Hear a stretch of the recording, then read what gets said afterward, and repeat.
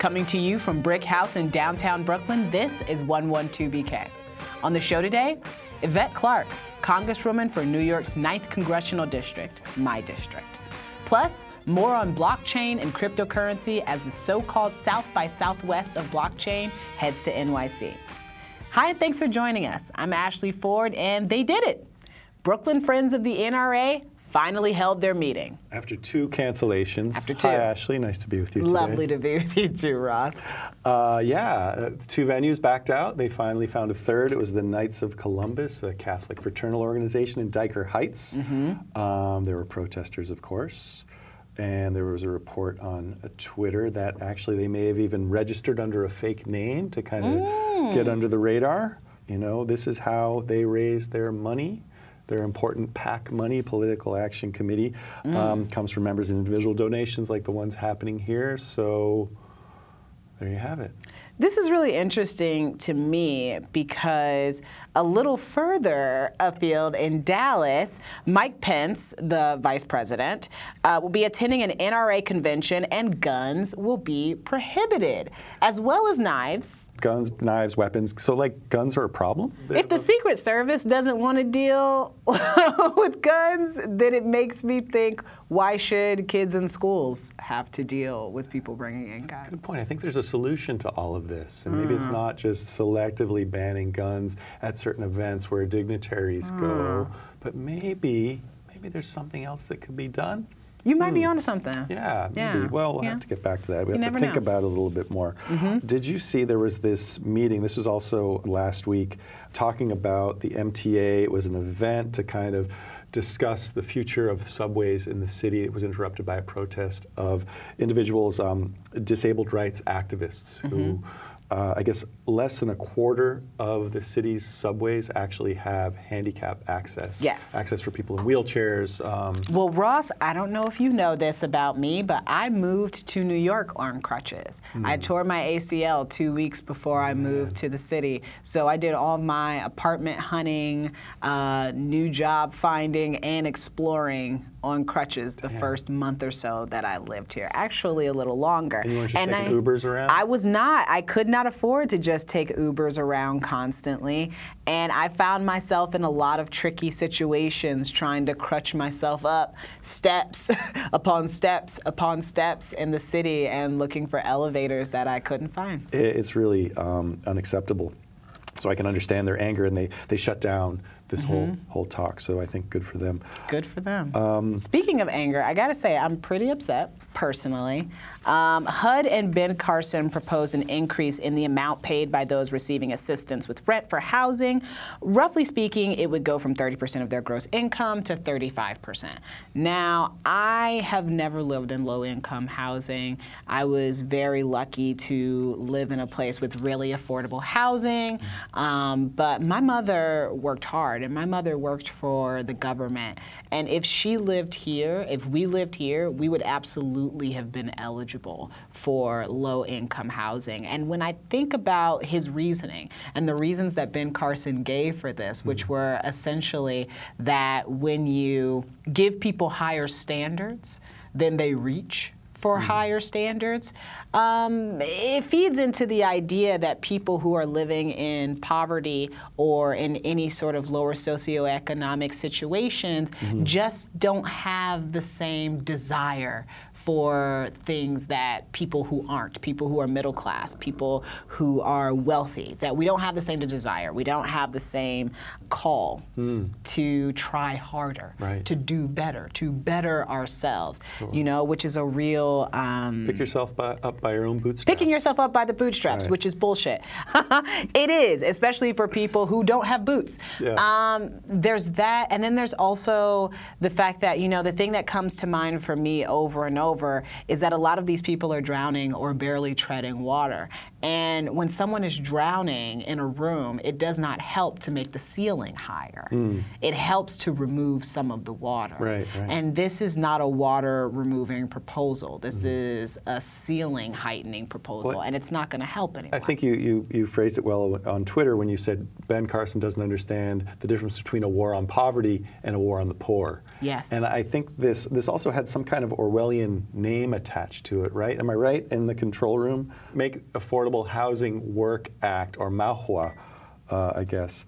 Sounds which is terrible. Mouthful.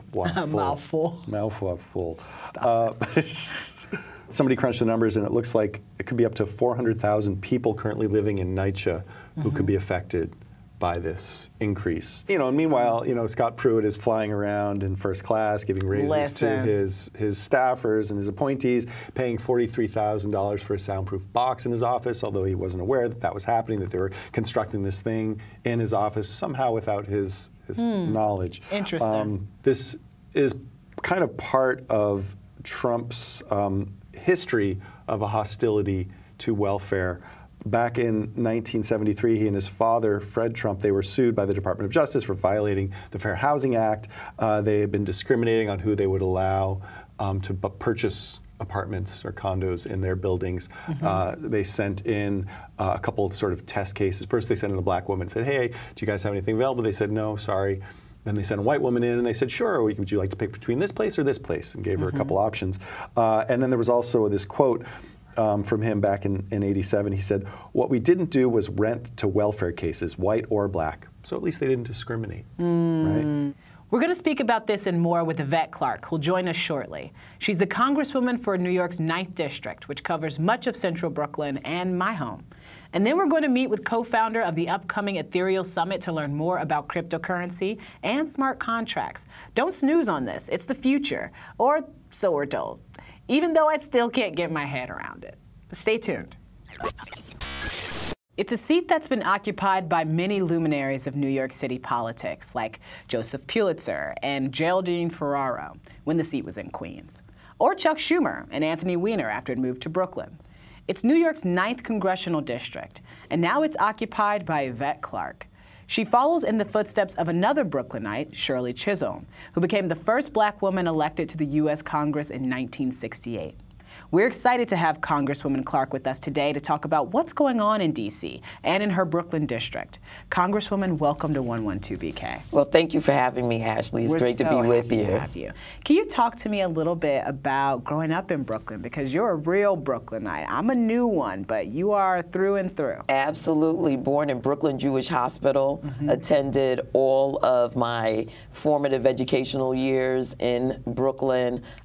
Just a product of a wonderful community during a time when the village indeed did help to raise the child, and coming out of an activist household, civic-minded, engaged in everything around us. And I believe it's because, my parents are immigrants to the United States. They came from the beautiful island nation of Jamaica. Yes. And one way for them to make sure that my brother and I would be able to really help them achieve the American dream was navigating, knowing who all the important people were, if you will, in terms of education, in terms of addressing the concerns of raising children in a new place and building neighborhood affinity, if you will, so that we could have a safe space in which to really grow and to be nourished and to feel a part of a wonderful community. And so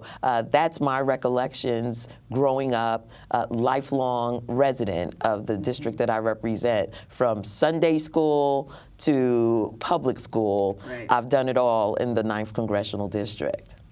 And what was it that made you realize you wanted to go into politics? I talked to Stacey Abrams, who's running for governor of Georgia just last week, and she talked about being raised in a very service-minded household, and that's how she ended up in politics. And it was similar for you, right? Absolutely. I was going to concur with that completely. Service.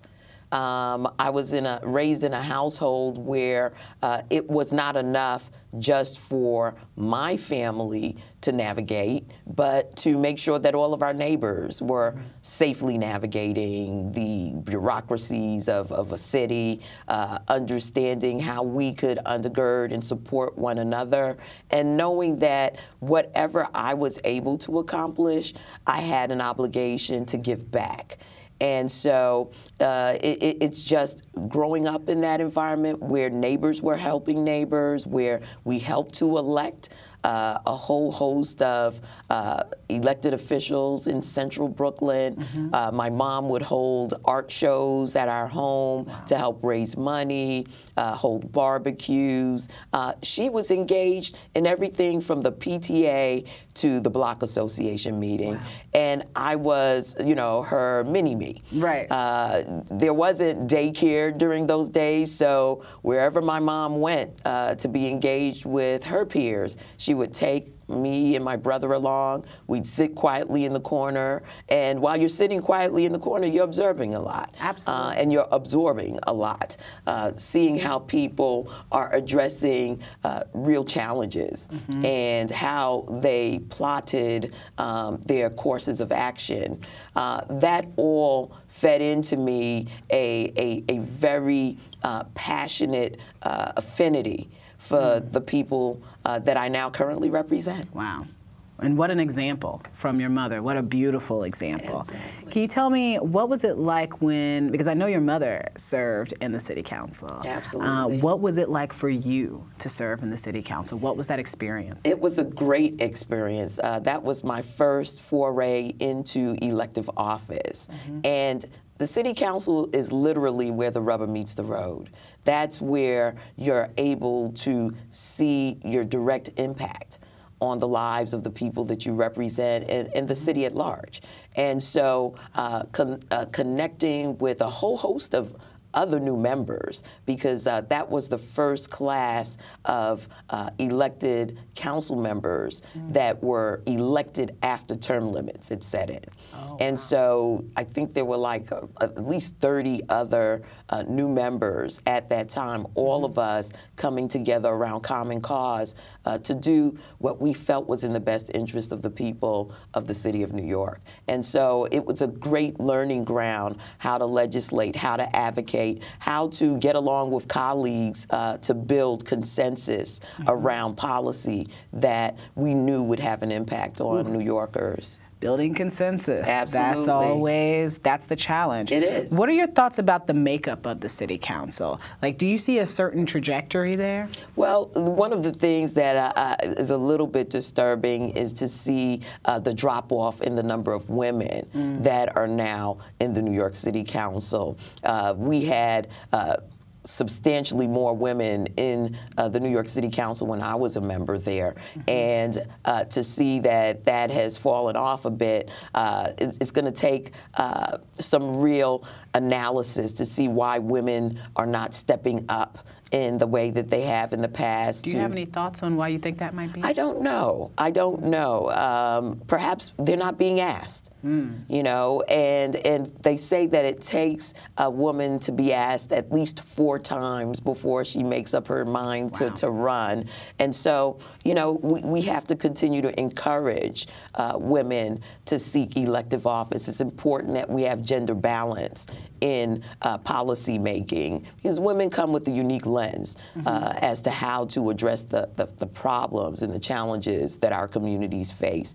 Many of our households are run by female-headed households, right? Absolutely. As female-headed households. Yes. And so the decisions that women have to make on a daily basis should be reflected in the policies that we're developing to impact their lives. How different are the decisions you have to make on a daily basis analysis now as a congresswoman from when you were a city council member? Well, there's far more bipartisanship at the congressional level. The city council is a one-house body, whereas the Congress, you have the House, the Senate, you have far more Republicans. I'm in a minority here, where I was in the majority during all of my time in the New York City Council. And so you develop new skills. You develop ways of developing common cause that are unique to the body that is the Congress. And you're dealing with people from across the country as opposed to across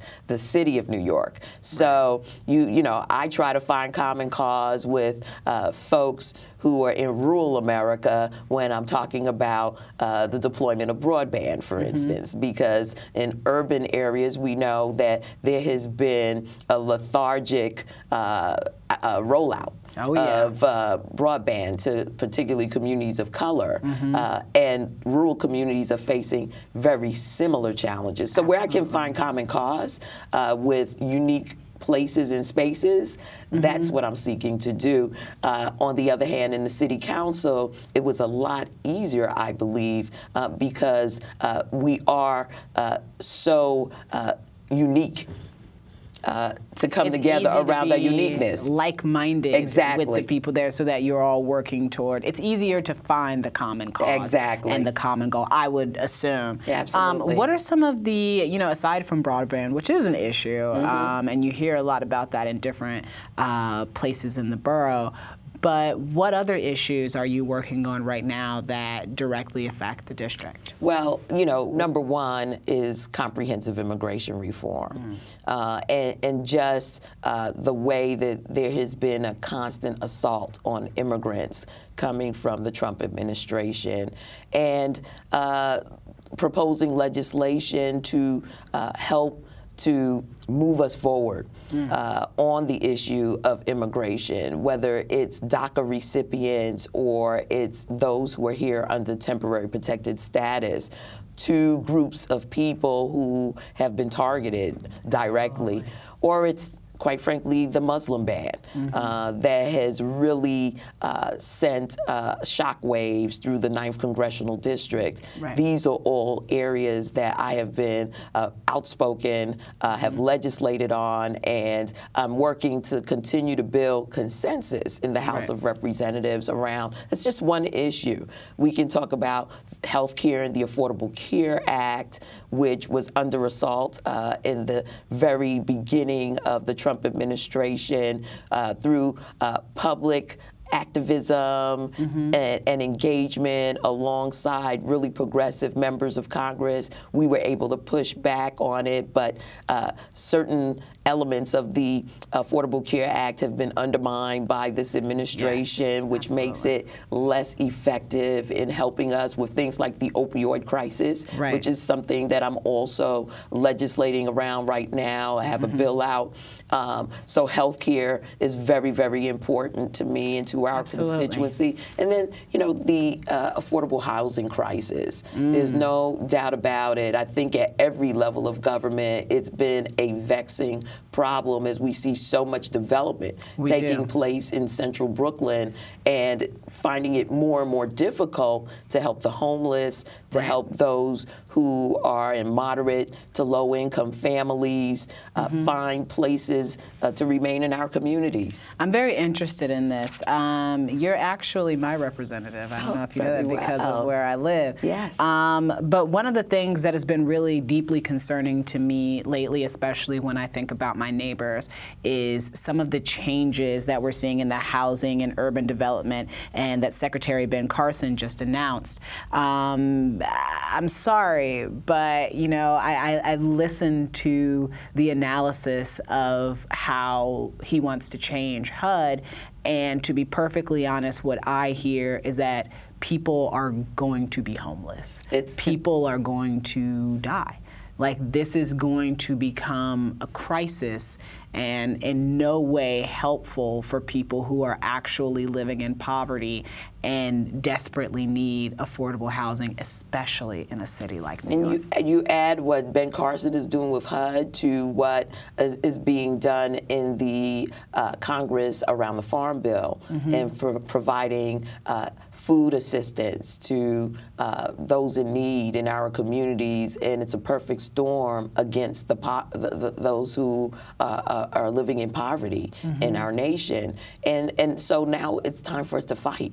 Right. We have to determine as a civil society how we want to live and fight for it, and what our values are, and how we're going to regain our moral compass after dealing with these Republicans, quite frankly, in Washington, who have lost it. They have no moral standing whatsoever, could care less about those who are struggling to make ends meet, who are looking for livable wages and can't find jobs that would provide them income security. And so, we're in a battle right now. We're in a battle for the soul of America. And, getting back to HUD and Ben Carson, he's just one of several cabinet members who reflect the antithesis of the agencies, the mission of the agencies that they've been given charge over. I don't know how a pediatric brain surgeon could be given such a responsibility for urban development, for housing,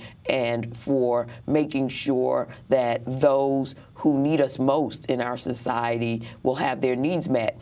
Clearly, that's not his mission. But I've introduced legislation. It's called the Hardest Hit Housing Act that would enable the agency to reinvest in affordable housing in a meaningful way, something we haven't done in over a generation, but needs to be done. Because what we're facing here in Brooklyn is actually being faced across this nation.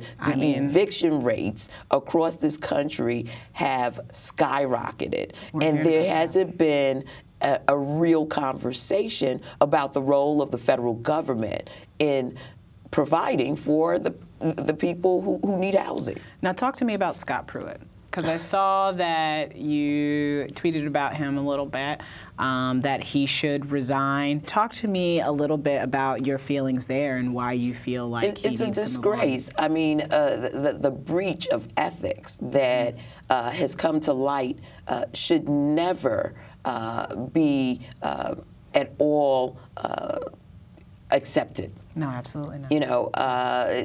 This is a public servant, and his job is to serve the public. And I hear that. I feel like we keep hearing that, and I feel the same way.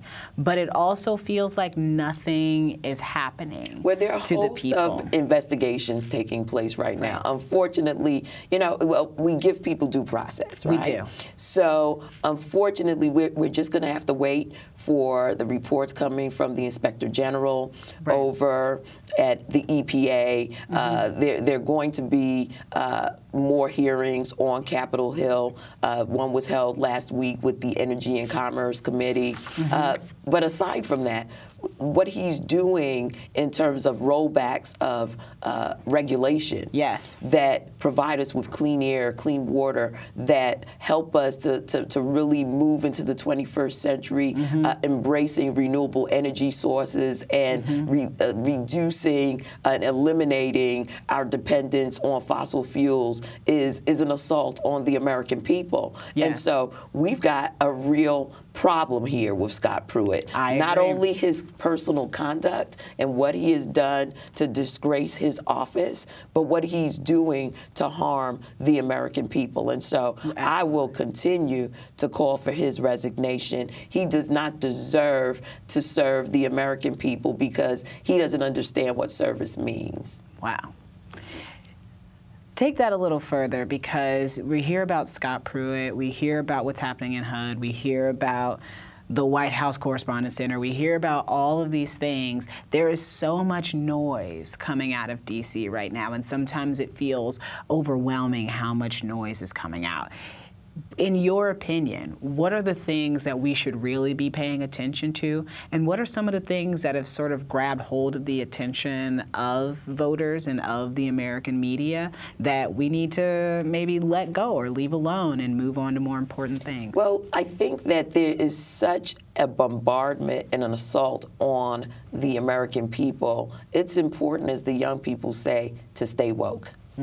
Whether it's fighting to get rid of assault weapons in this nation, giving young people the opportunity to be educated in a gun-free zone, and whether it's fighting to make sure that we maintain Social Security, Medicare, and Medicaid, we need to keep our eyes on the tax scam that was just perpetrated against the American people, that has given the much-needed tax revenue that we rely on to give a support to the most vulnerable in our society, but are now given multi-million-dollar tax breaks to wealthy individuals and corporations. When you drain the coffers to give tax breaks, kickbacks, if you will, to the wealthiest Americans, and then say, oh, well, we can't afford any longer, if we're going to balance the budget, to give people SNAP.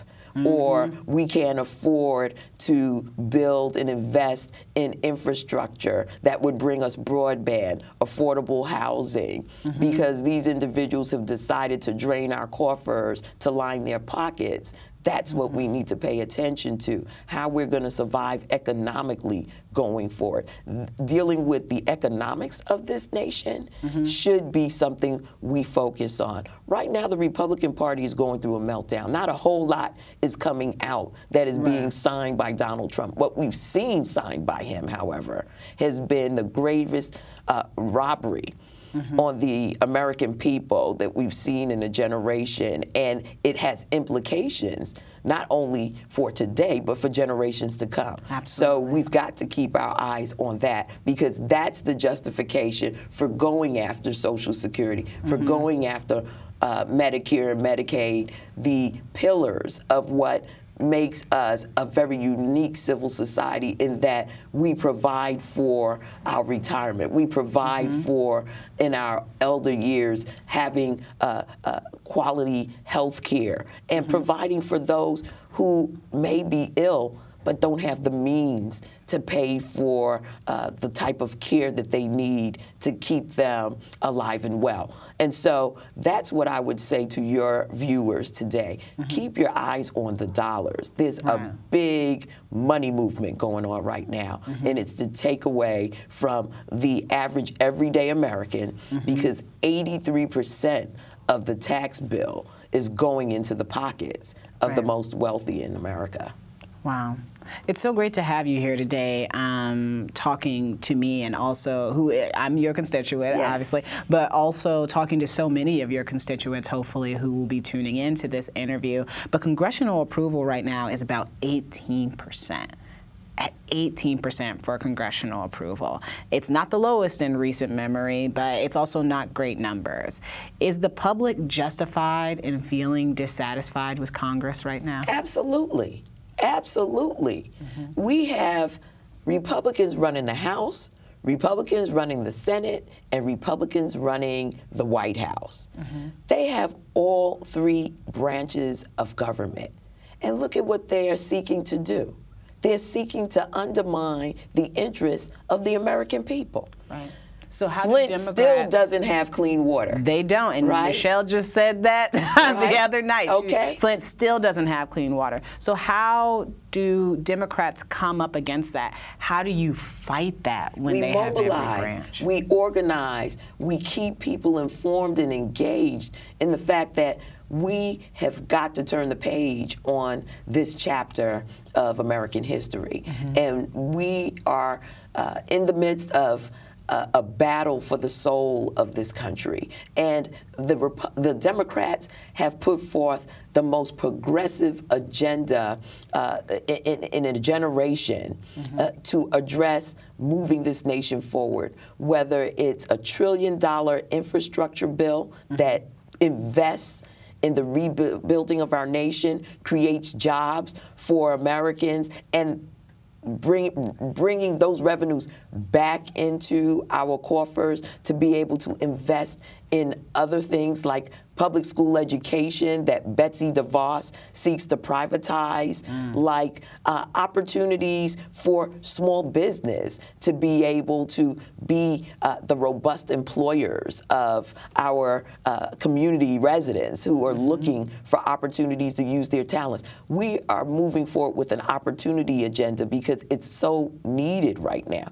Climate change, we know that it's here. We need to be using all of our talent to develop, whether it's through technology or just through our sheer grit and intellect, ways in which we're going to protect the American people in the wake of climate change. Puerto Rico still doesn't have electricity. Why are they still putting up electric wires overhead when we know that they will ultimately be hit again by a hurricane? Absolutely. Why not make the investment now to embed those lines underground? Why aren't we looking at what the latest in terms of modern mechanisms we have to be able to protect ourselves and at the same time cut back, eliminate our carbon emissions that are accelerating what we know is climate change right now. There's so much work to be done in this generation, and the Democrats are pointing to that each and every day in every hearing that we have against a regressive Republican Congress that is looking for a way to continue to generate revenues at the expense of and to the demise of our planet and of our communities. Wow. Well, Congresswoman Yvette Clarke, I can't tell you how much I enjoyed talking to you, and I hope to have you back at some point so that we continue having these conversations. Thank you so much for coming. It's my pleasure to be here with you. Thank you for having me, Ashley. Fantastic. We've done a couple segments now on blockchain and cryptocurrency, but if I met you at a party and you asked me what it's about, I'd probably fail that quiz. I'm still fuzzy on what it is and how it works, but that's okay, because these days you can't throw a brick in Brooklyn without hitting someone who's working with cryptocurrency in some capacity, or at least interested in it. And now we have someone on the show, not only one of those people, but someone who convenes folks from all over at the upcoming Ethereal Summit, who are similarly engaged in the future. I'm hoping he can shed a bit more light and give me some knowledge that sticks about what some call an investment opportunity for the ages and others call a scheme. Jesse Grushak, thanks so much for being on 112BK. My pleasure being here. So, first question. I want you to not feel too special. We ask everyone who comes on this show to talk about blockchain or cryptocurrency what it is and why we should care. Okay, so blockchain is essentially a new data structure for computing. So the first blockchain that came into existence was Bitcoin in 2009. And so Bitcoin essentially created digital currency in a new way, kind of. So before this, we were able to create digital currencies, but we had a problem because there was a lot, you could copy it, right? You could create duplicates of it because it was a digital file. And there was only one singular entity in charge of that. So, if you look at some of these previous cryptocurrencies or digital currencies before Bitcoin, that was kind of some of the issues. And so Bitcoin basically uses blockchain technology to create a digital ledger, so a bank book, so that not just the bank has, but everyone has. So we have essentially record of all the transactions from me to you, from you to me, spread out all over the world. So now we don't have to rely on a single person or a single entity to be in charge. Now that sounds nice. But we can rely on everyone to come together and secure this network. Okay. So Bitcoin was the first. Right. And Ethereum, which is what we build on at Consensus, it takes that concept of a digital global ledger that we were just talking about, and kind of, goes past just the money aspect. So Right. it's not just a bank book, but it's essentially a book of all of these agreements that are going on, the digital agreements that can happen within computing. So So it's like a contract.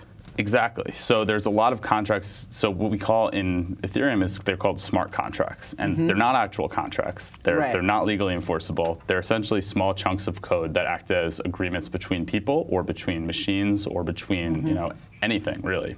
And instead of individuals executing those agreements, the computer does. So we no longer need this centralized entity to say, Ashley, did this and she should be paid this. The computer would say, if this happened, Ashley gets paid because that's what's written into the rules. Wow. Okay. I'm starting to get this a little bit. Why is this better than cash or the contracts that we have now? Even though, I guess technically those contracts are legally binding and these are not. But it adds a level of objectivity, I'm guessing. Like it no longer is. When we look at cash, right? Cash is simply an abstraction. So when I pay you $1, it's me saying that the U.S. government with their army and their full force backs the value of that, right? It used to be worth $1 of gold. That's no longer the case. That stopped in the 70s, much Right. to some people's surprise. Right. So we're relying on governments, right? We're relying on different systems, and in the United States, we have a pretty stable currency. When you look around the globe, there are places that don't, right? If you look at Zimbabwe, if you look at Venezuela, these places underwent hyperinflation and don't have the ability. The people kind of lose that ability, that spending power, even if they're doing the same thing. And so if we're looking at why cryptocurrencies matter, it's we live in a global world today, Right. And We absolutely do. and a digital world as well. Everything is connected. But when we look at currency and the way money is spent on the internet, it's still going through the same way it was before we were digital. Right. Even if you're using a credit card and it feels digital, it's still kind of manual. And if you Yeah. want to take money out of the internet, it's going to take you 2 to 3 days for that to hit your bank account. Which sucks so bad. It's annoying, right? You're right. That is so annoying, and I hate it so much. And I might be sold on cryptocurrency just because that's the case, and I won't have to wait 3 days to get money that I have right now and Right. put it in a different place, which is just wild and doesn't need to be the case. But I have a couple more questions about cryptocurrency, Hit me. things that I'm a little concerned about. I don't even know if concerned's the right word. Interested in. Can anyone found a cryptocurrency? That's my first question. And 2, how many can there be? So anyone can found a cryptocurrency, Right. and that's kind of one of the beauties of the system is it's the barrier to entry, for creating currency or for raising capital or all this has been lowered significantly, Right. Which makes it more accessible. So anyone can create a cryptocurrency, but in order for it to have value, and you have to have something. It has to be backed or have something that people believe in, right? It has to have these Right. reasons. You have to convince a bunch of people that this is valuable. Right. And if you can do that, then you can have your own currency. How can you convince people of that? Before the cameras were rolling, before we sat down for the official interview, one of the things that we talked about is the fact that there's a pretty steep learning curve for learning how to work with and within the cryptocurrency industry.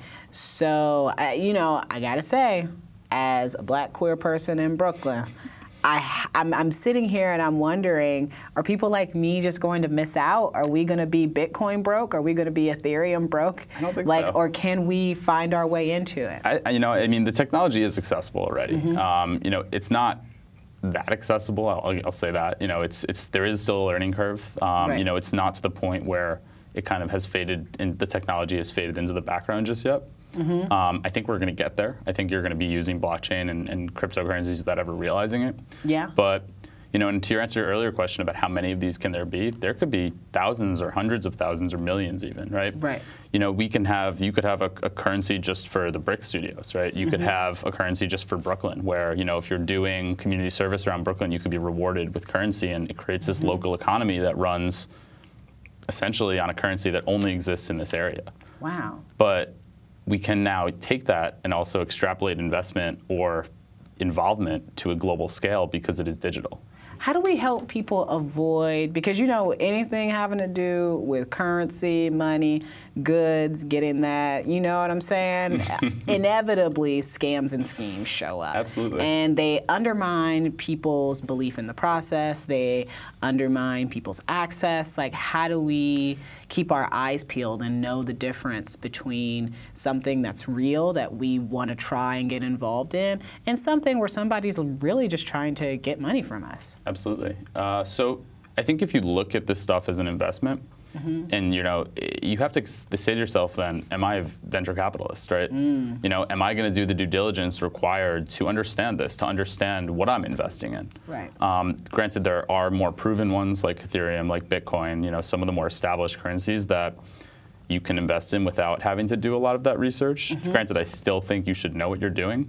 Right. But if you're doing it strictly from an investment perspective, it's an investment, right? So you should always be prepared to lose an investment. Yes. So I would not recommend that anyone goes out and mortgages their house to invest in this stuff. That's definitely not what I would advocate for.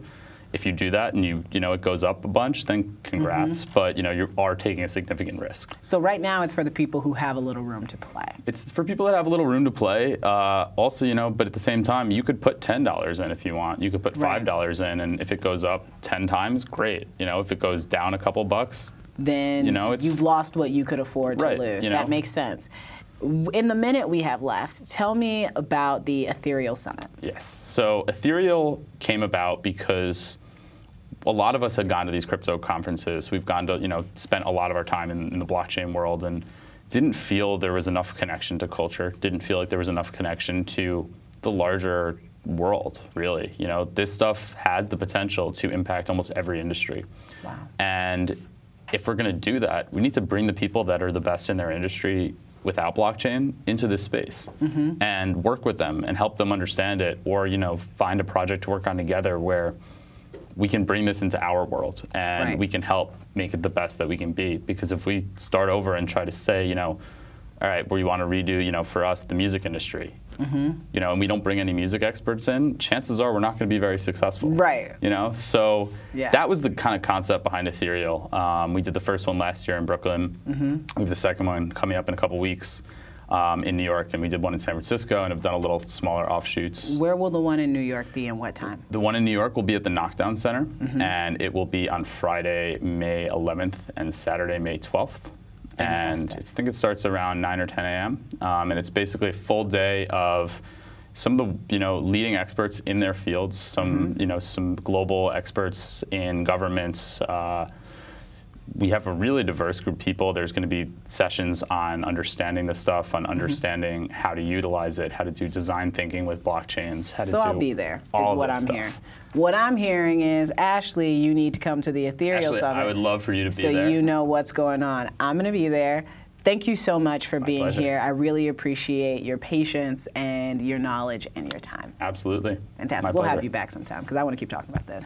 And that's it. That's the show. We're so happy you could join us. Hope to see you tomorrow when Jarrett's back to talk with public advocate Letitia James. And then we'll talk Brooklyn weddings and plus-size brides. Bye-bye. 112BK is hosted by me, Ashley C. Ford, and is written and produced by Ross Tuttle.